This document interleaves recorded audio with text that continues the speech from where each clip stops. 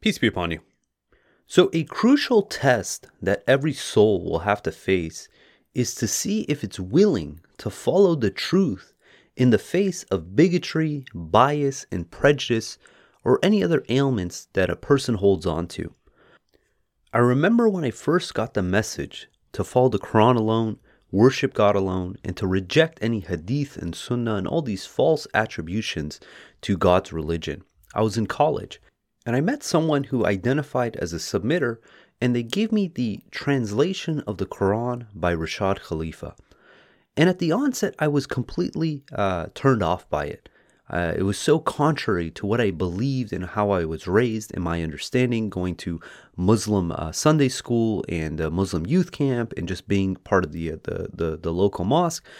And what I realized was that every argument I had against the translation, against following the Quran alone, against this ideology of mentioning only God in our Shahada, in our Salat, that I was fundamentally wrong.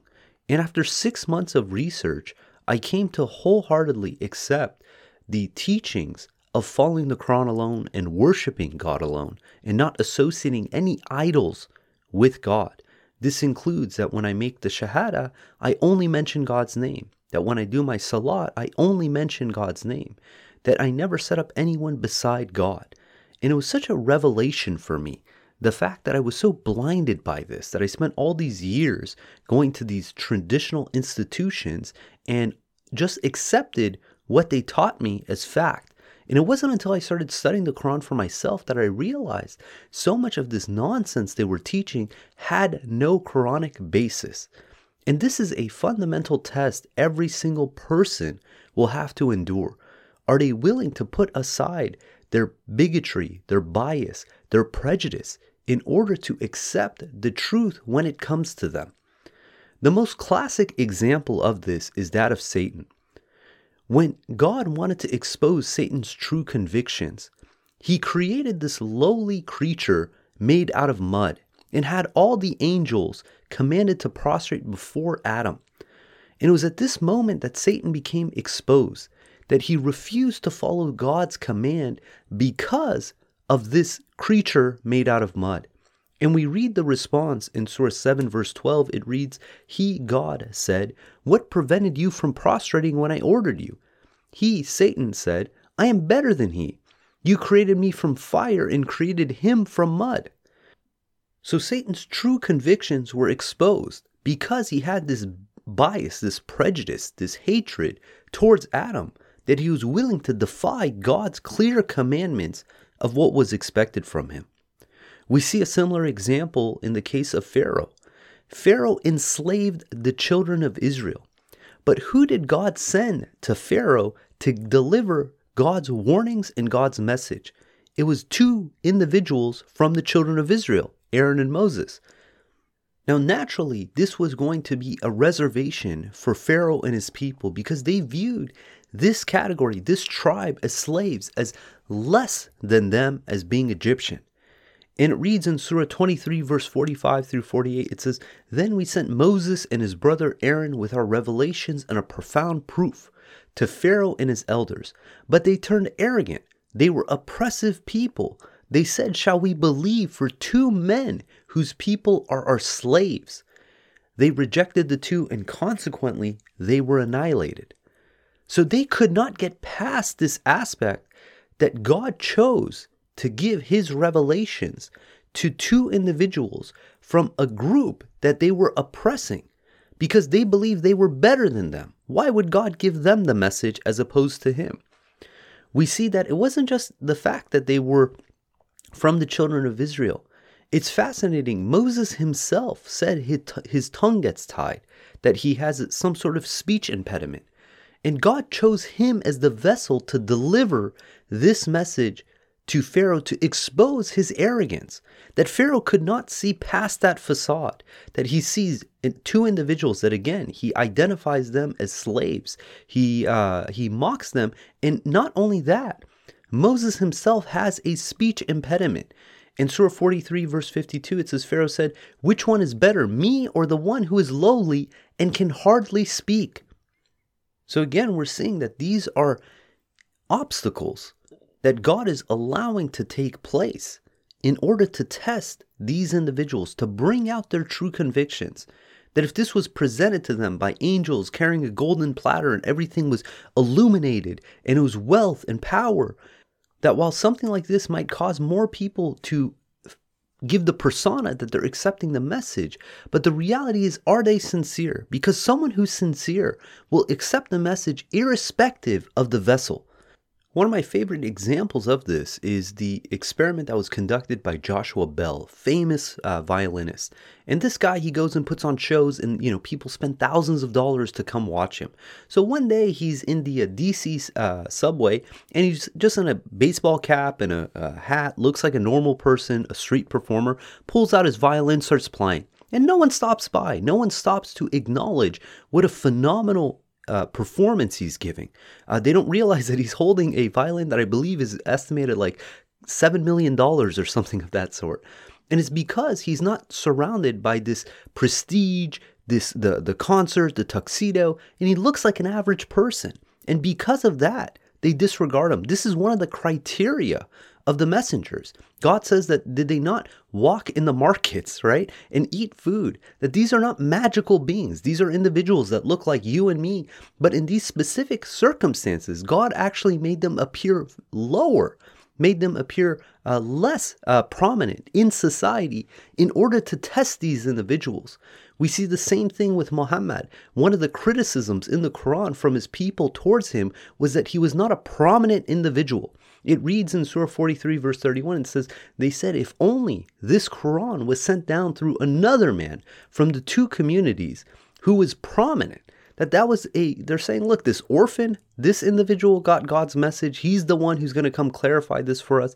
They were in denial about it because, again, of the facade of who they saw, that God could choose anyone from among his servants to be his messenger, to go and deliver his message to the people. And this was a hindrance from individuals accepting the message. But it was to weed out those who were sincere from those who were insincere. We see that Muhammad himself was guilty of this. And this goes to show that none of us are able to avoid our natural biases that we have. In Surah 80, it's entitled, He Frowned. It reads, He, Muhammad, frowned and turned away when the blind man came to him.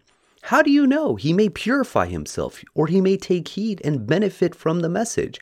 As for the rich man, you gave him your attention, even though you could not guarantee his salvation.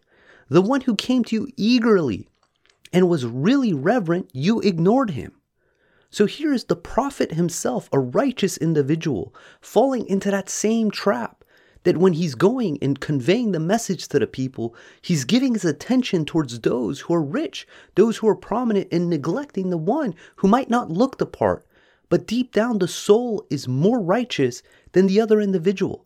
And this just goes to show that we are all guilty of this.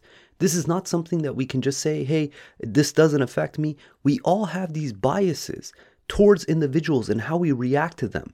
That if God is trying to present us a message, to try to present us the truth, some sort of insight, that we have to take heed. We can't be tricked by what we see from the exterior, from realizing the contents of what's there. And we see this come full circle back to the children of Israel. One of the questions is, why did the Quran come down in Arabic? Why was it sent to the Arab people? Because just like God sent the children of Israel to Pharaoh and the Egyptians, these individuals that they looked down upon, God sent the final scripture to the Arabs, those who the children of Israel looked down upon.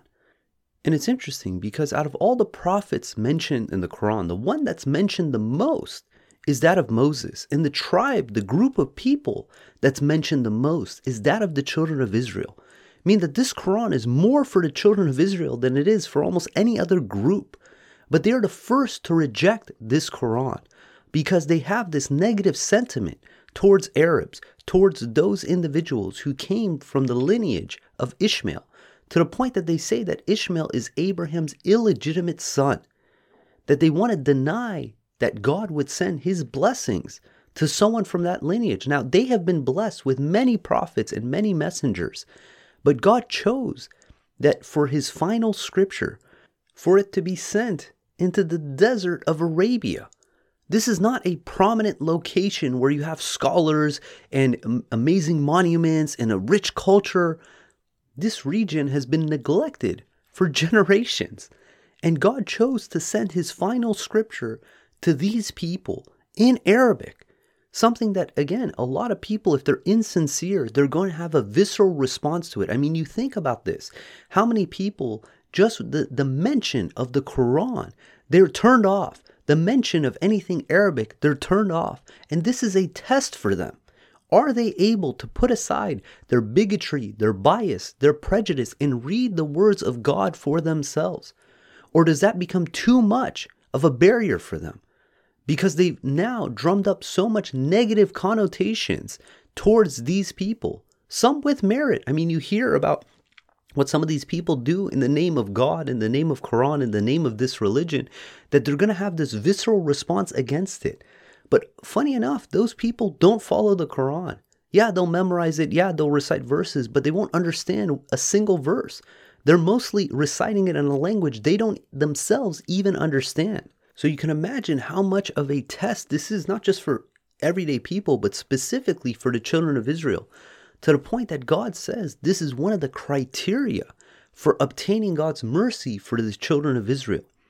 In Surah 7, verse 156 through 158, it reads, Moses said, "And decree for us righteousness in this world and in the hereafter. We have repented to you." So this is Moses imploring God for repentance for the sins of the children of Israel. And God responds, he says, "My retribution befalls whomever I will, but my mercy encompasses all things. However, I will specify it for those who, 1, lead a righteous life, 2, give the obligatory charity zakat, 3, believe in our revelations, and 4, follow the messenger, the Gentile prophet, Muhammad, whom they find written in their Torah and Gospel. He exhorts them to be righteous, enjoins them from evil, allows for them all good food, and prohibits that which is bad, and unloads the burdens and shackles imposed upon them.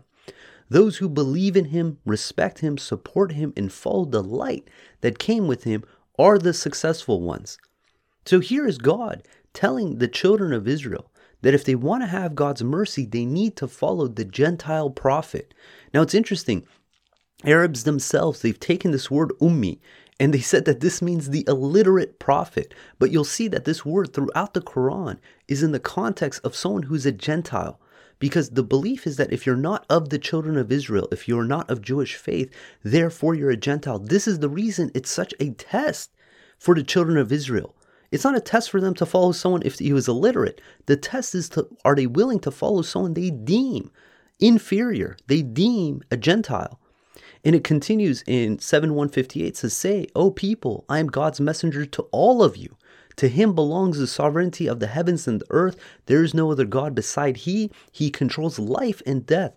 Therefore, you shall believe in God and his messenger, the Gentile prophet, who believes in God and his words. Follow him that you may be guided." This is God asking the children of Israel that if they wish to be guided, that if they wish to have God's mercy, they need to put their prejudice, their bias, their preconceived notions aside and look at the Quran for what it is. And the second they do that, God says that they will recognize it as if they recognize their own children. But so many people will never even open up that book to try to read it and understand it for themselves, because the second that they say that, oh, this is a Muslim book, this is an Arab book, that they forget that this is a message to the entire world.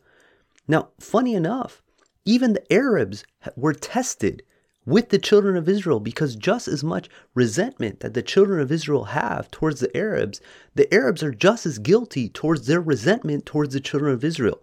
And this was a test that was utilized during the time of the prophet.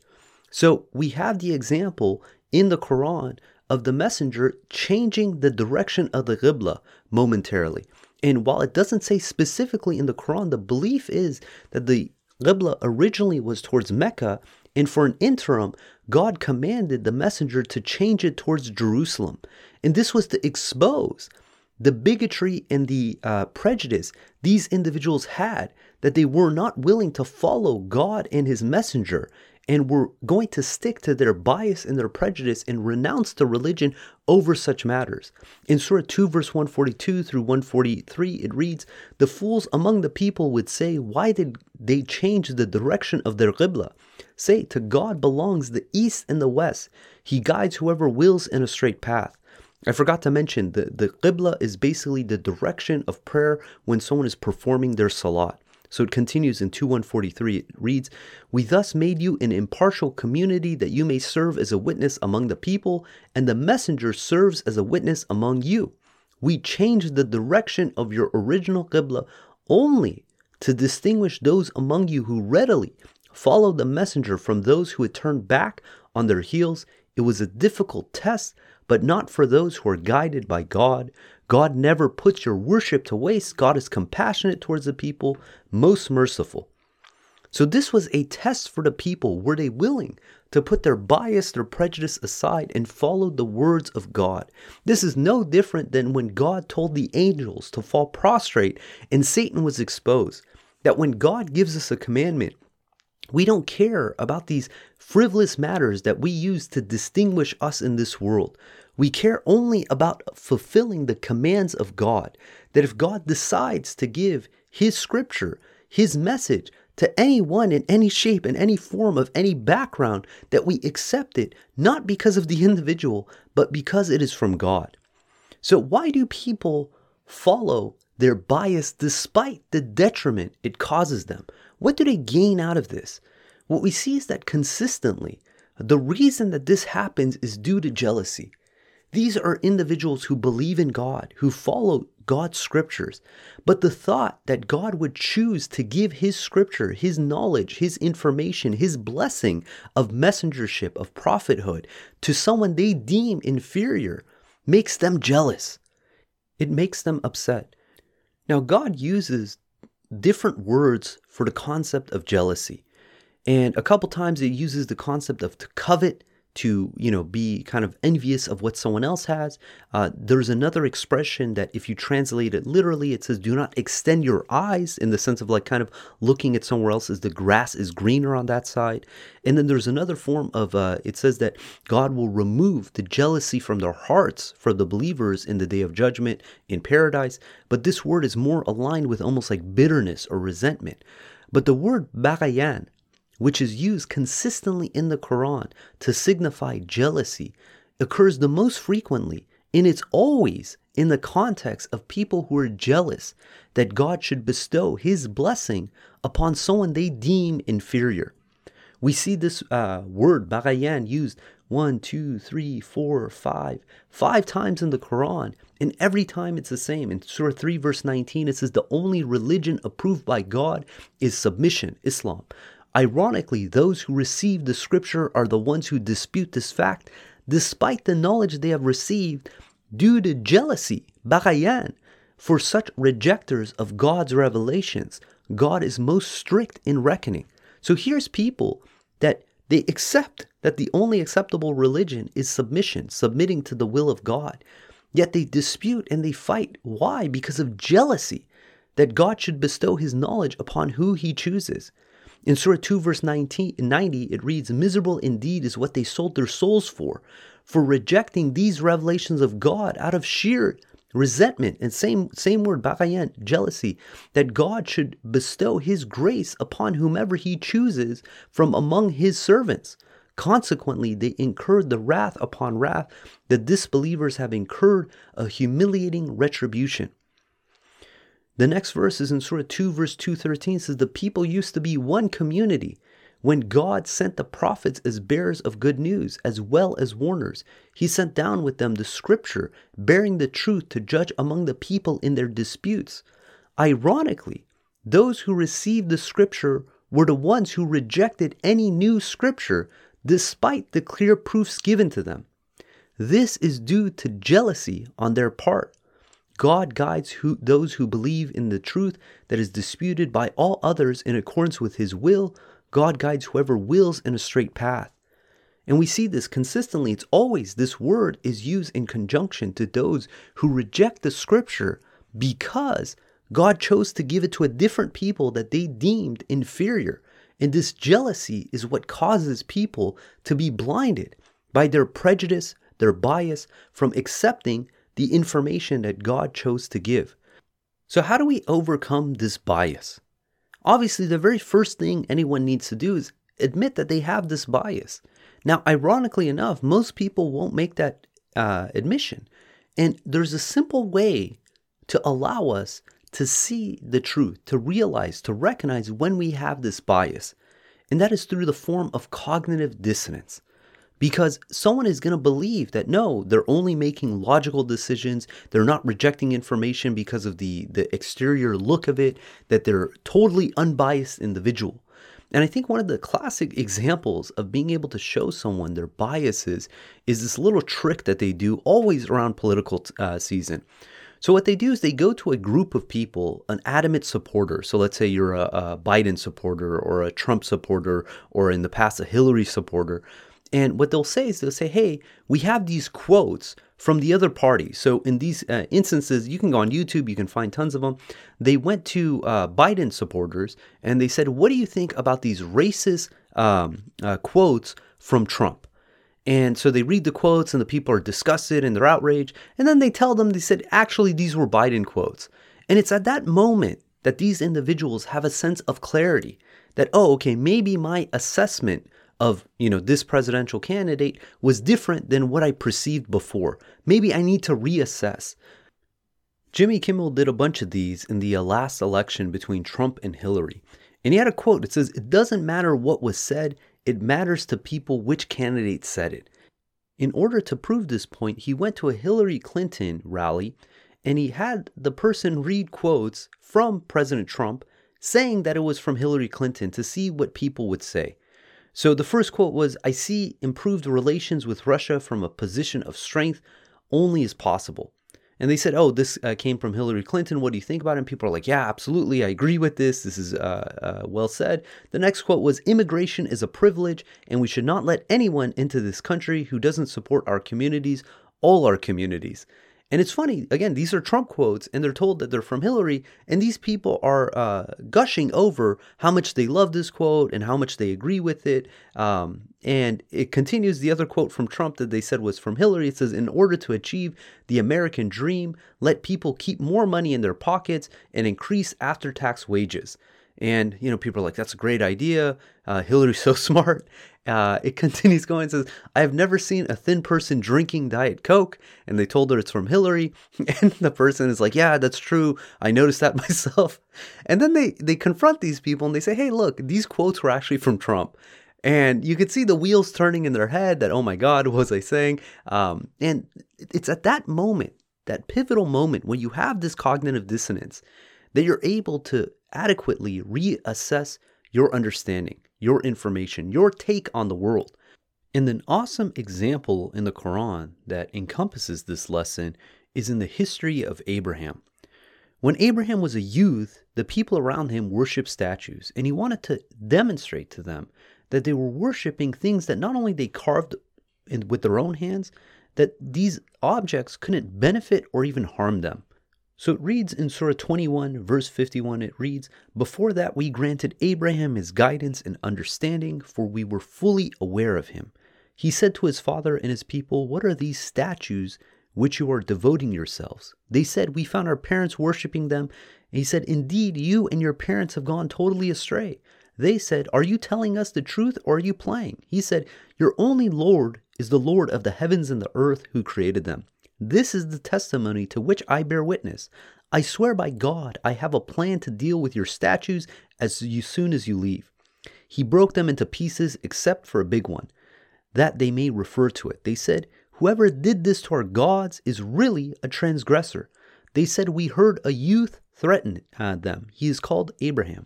They said, bring him before the eyes of all the people that they may bear witness. They said, did you do this to our gods, O Abraham? He said, it is the big one who did it. Go ask them if they can speak. And this is the real crucial part. So it continues in Surah 21, verse 64. It says, they were taken aback and said to themselves, indeed, you are the ones who have been transgressing. So for that moment, they had clarity. They realized they were the ones who were setting up false gods next to the real God. That these statues that they created, they could not speak, they could not help them, they could not benefit. And it continues in 2165. It says, "Yet they reverted to their old ideas. You know full well these cannot speak." He, Abraham, said, "Do you then worship besides God what possesses no power to benefit you or harm you? You have incurred shame by worshiping idols beside God. Do you not understand?" So here we have this example that Abraham wanted to demonstrate to them their cognitive dissonance, that they create these statues with their own hands and then they call them their gods. But when he destroys them, he asks them, hey, can they speak? Can they defend themselves? Why were they not able to stop Abraham from destroying them? That they realized that it was nonsense that they were following. And they had that moment of clarity where they could decide to reassess their understanding, reassess the message that God inspired through Abraham. But they chose to revert. They chose to go back to their old ideas. And rather than adjusting their belief system, they twisted reality. So it's at these crucial moments where all of a sudden we have this preconceived belief and we experience something in reality that completely contradicts this understanding, that we have an opportunity to reassess our understanding. I heard this example. Imagine you had a worldview where you genuinely believed that vans cannot turn right. So one day you're crossing the street, you see a van coming towards you, you say, yeah, don't worry, it's not able to turn right, and boom, it hits you. You know, how many times would that have to happen for you to reassess that maybe your understanding that vans cannot turn right is incorrect and it needs to be reassessed? When someone opens up the Quran and they see consistently that God tells us that the Quran is complete, it's fully detailed, it has explanations for everything, that we shouldn't use any other source beside it, maybe that gives people a pause to reassess that if they're following Hadith and Sunnah and these extracurricular sources beside the Quran, that maybe they need to reassess if that is correct. Because it's at these moments where we see this contradiction in our understanding, where we believe one thing in reality or the verses of God tell us something else, that we have to question, maybe we need to reassess how we view the world. So by God's leave, when we experience cognitive dissonance, it's an opportunity for us to assess our reality.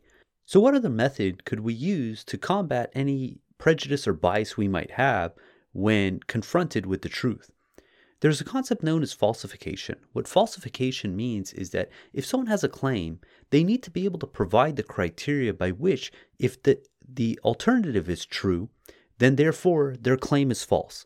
If someone cannot come up with a scenario by which they would need to see in order to falsify their claim, then their claim really doesn't hold any merit. And God utilizes this in the Quran. That one of the proofs to people who question the authenticity of the Quran is stated in Surah 2 verse 23. It says, if you have any doubt regarding what we revealed to our servant, then produce one surah like these and call upon your witnesses against God if you are truthful. And we see a similar claim in 1038. It says, if they say he fabricated it, say then produce one surah like these and invite whoever you wish other than God if you are truthful. So this is the claim that God is putting inside the Quran to falsify, meaning that if an individual can create a surah like that is encompassed in the Quran, that maintains the literary excellence, that maintains the scientific merit of information that's not currently known, and is mathematically composed beyond what the Quran has, then we would be the first to follow it. So God is setting conditions by which individuals, if can be proven true, would prove the Quran false. An example of this is in Surah 4 verse 82. It says, why do they not study the Quran carefully? If it were from other than God, they would have found in it numerous contradictions. And this is a simple way to disprove the scripture, is show that there's contradictions in it. And to date, every time someone tries to identify a quote-unquote contradiction in the Quran, they end up being proven wrong. And this isn't just in regards to the contradictions between the verse, but it's the contradictions between the verses and reality. As we learn more, our scientific understanding grows, we come to appreciate the verses of the Quran that much more. And this is further proof that this scripture is from God. So God is laying out the groundwork by which someone could try to falsify the Quran. And the hope is that as they attempt these different methods, they come to realize that the Quran is the truth. In Surah 28, verse 48 through 49, it reads, now that the truth has come to them from us, They said, if only we could be given what was given to Moses. Did they not disbelieve in what was given to Moses in the past? They said, both scriptures are works of magic that copied one another. They also said we are disbelievers in both of them. Say, then produce a scripture from God with better guidance than the two, so I can follow it if you are truthful. God is commanding the believers that if someone comes with a scripture with better guidance, it would be our obligation to follow it. But to date, the Quran is the best scripture we have as far as encompassing the difference between right and wrong and how to gain salvation in this world and in the hereafter. So let's start with the example of someone who believes that they need to follow additional sources beside that of the Quran. The question they have to ask themselves is, what proof would they need to see inside the Quran to prove that statement false? For instance, do they need to see that God condemns hadith, which he does numerous times in the Quran? Do they need to see the verses where it says, do not follow any other source beside the Quran? Because the second they open up this book and they are faced with this contradiction that they see, they can come to terms that the source we are to follow is that of the Quran alone. But there's one other method that's utilized in order to get someone to reassess their understanding. That despite the cognitive dissonance, despite setting criteria for falsification, there needs to be the motivation. We cannot change the minds of anyone. The individual has to make an active decision to explore, to search, to try to find the truth. And without this, they're inevitably blocked out from being able to see the truth. In Surah 13, verse 11, it reads, shifts of angels take turns staying with each one of you. They're in front of you and behind you. They stay with you and guard you in accordance with God's commands. Thus, God does not change the condition of any people unless they themselves make the decision to change. If God wills any hardship for any people, no force can stop it, for they have none beside him as Lord and Master.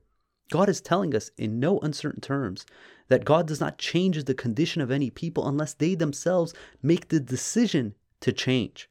We see this reiterated in Surah 8 verse 53. It says, God does not change a blessing he has bestowed upon any people unless they themselves decide to change. God is here omniscient. This is an individual decision each person has to make. There is no logic, reason, proof that anyone can show to change the mind of someone unless they're willing to explore and confront these topics. And until then, they're never going to be able to see the truth. Their own biases, their prejudices, their bigotry is going to block them from being able to accept any information. And I heard this quote recently that I thought was pretty applicable. It's a quote from the book The Little Prince. And it goes like this. It says, if you want to build a ship, don't drum up the men to gather wood and divide the work and give orders. Instead, teach them to yearn for the vast and endless sea. What I love about this quote is that it shows that it's the motivation that determines the likeliness of someone following through with something. If someone is not motivated to go and find the truth, is not motivated to confront their biases, is not motivated to search for God's message, they'll never see it. And God willing, going to finish this episode with a final verse. This is Surah 57, verse 16. It reads, is it not time for those who believe to open up their hearts for God's message and the truth that is revealed herein? They should not be like the followers of the previous scriptures, whose hearts became hardened with time, and consequently many of them turned wicked. So God willing, let's take heed. Let's read the Quran and study it with a pure heart. Let's put our biases and prejudices aside, and God willing, God will open up our hearts. God willing, we're going to end there. If you guys got comments or questions, please hit us up at qurantalk@gmail.com. If you guys want to follow along the verses of the Quran, please download the Quran Study app on the iOS App Store or go to the QuranStudyApp.com website. And if you like the podcast, please share it with other people. Leave us a review. Until next time, peace and God bless.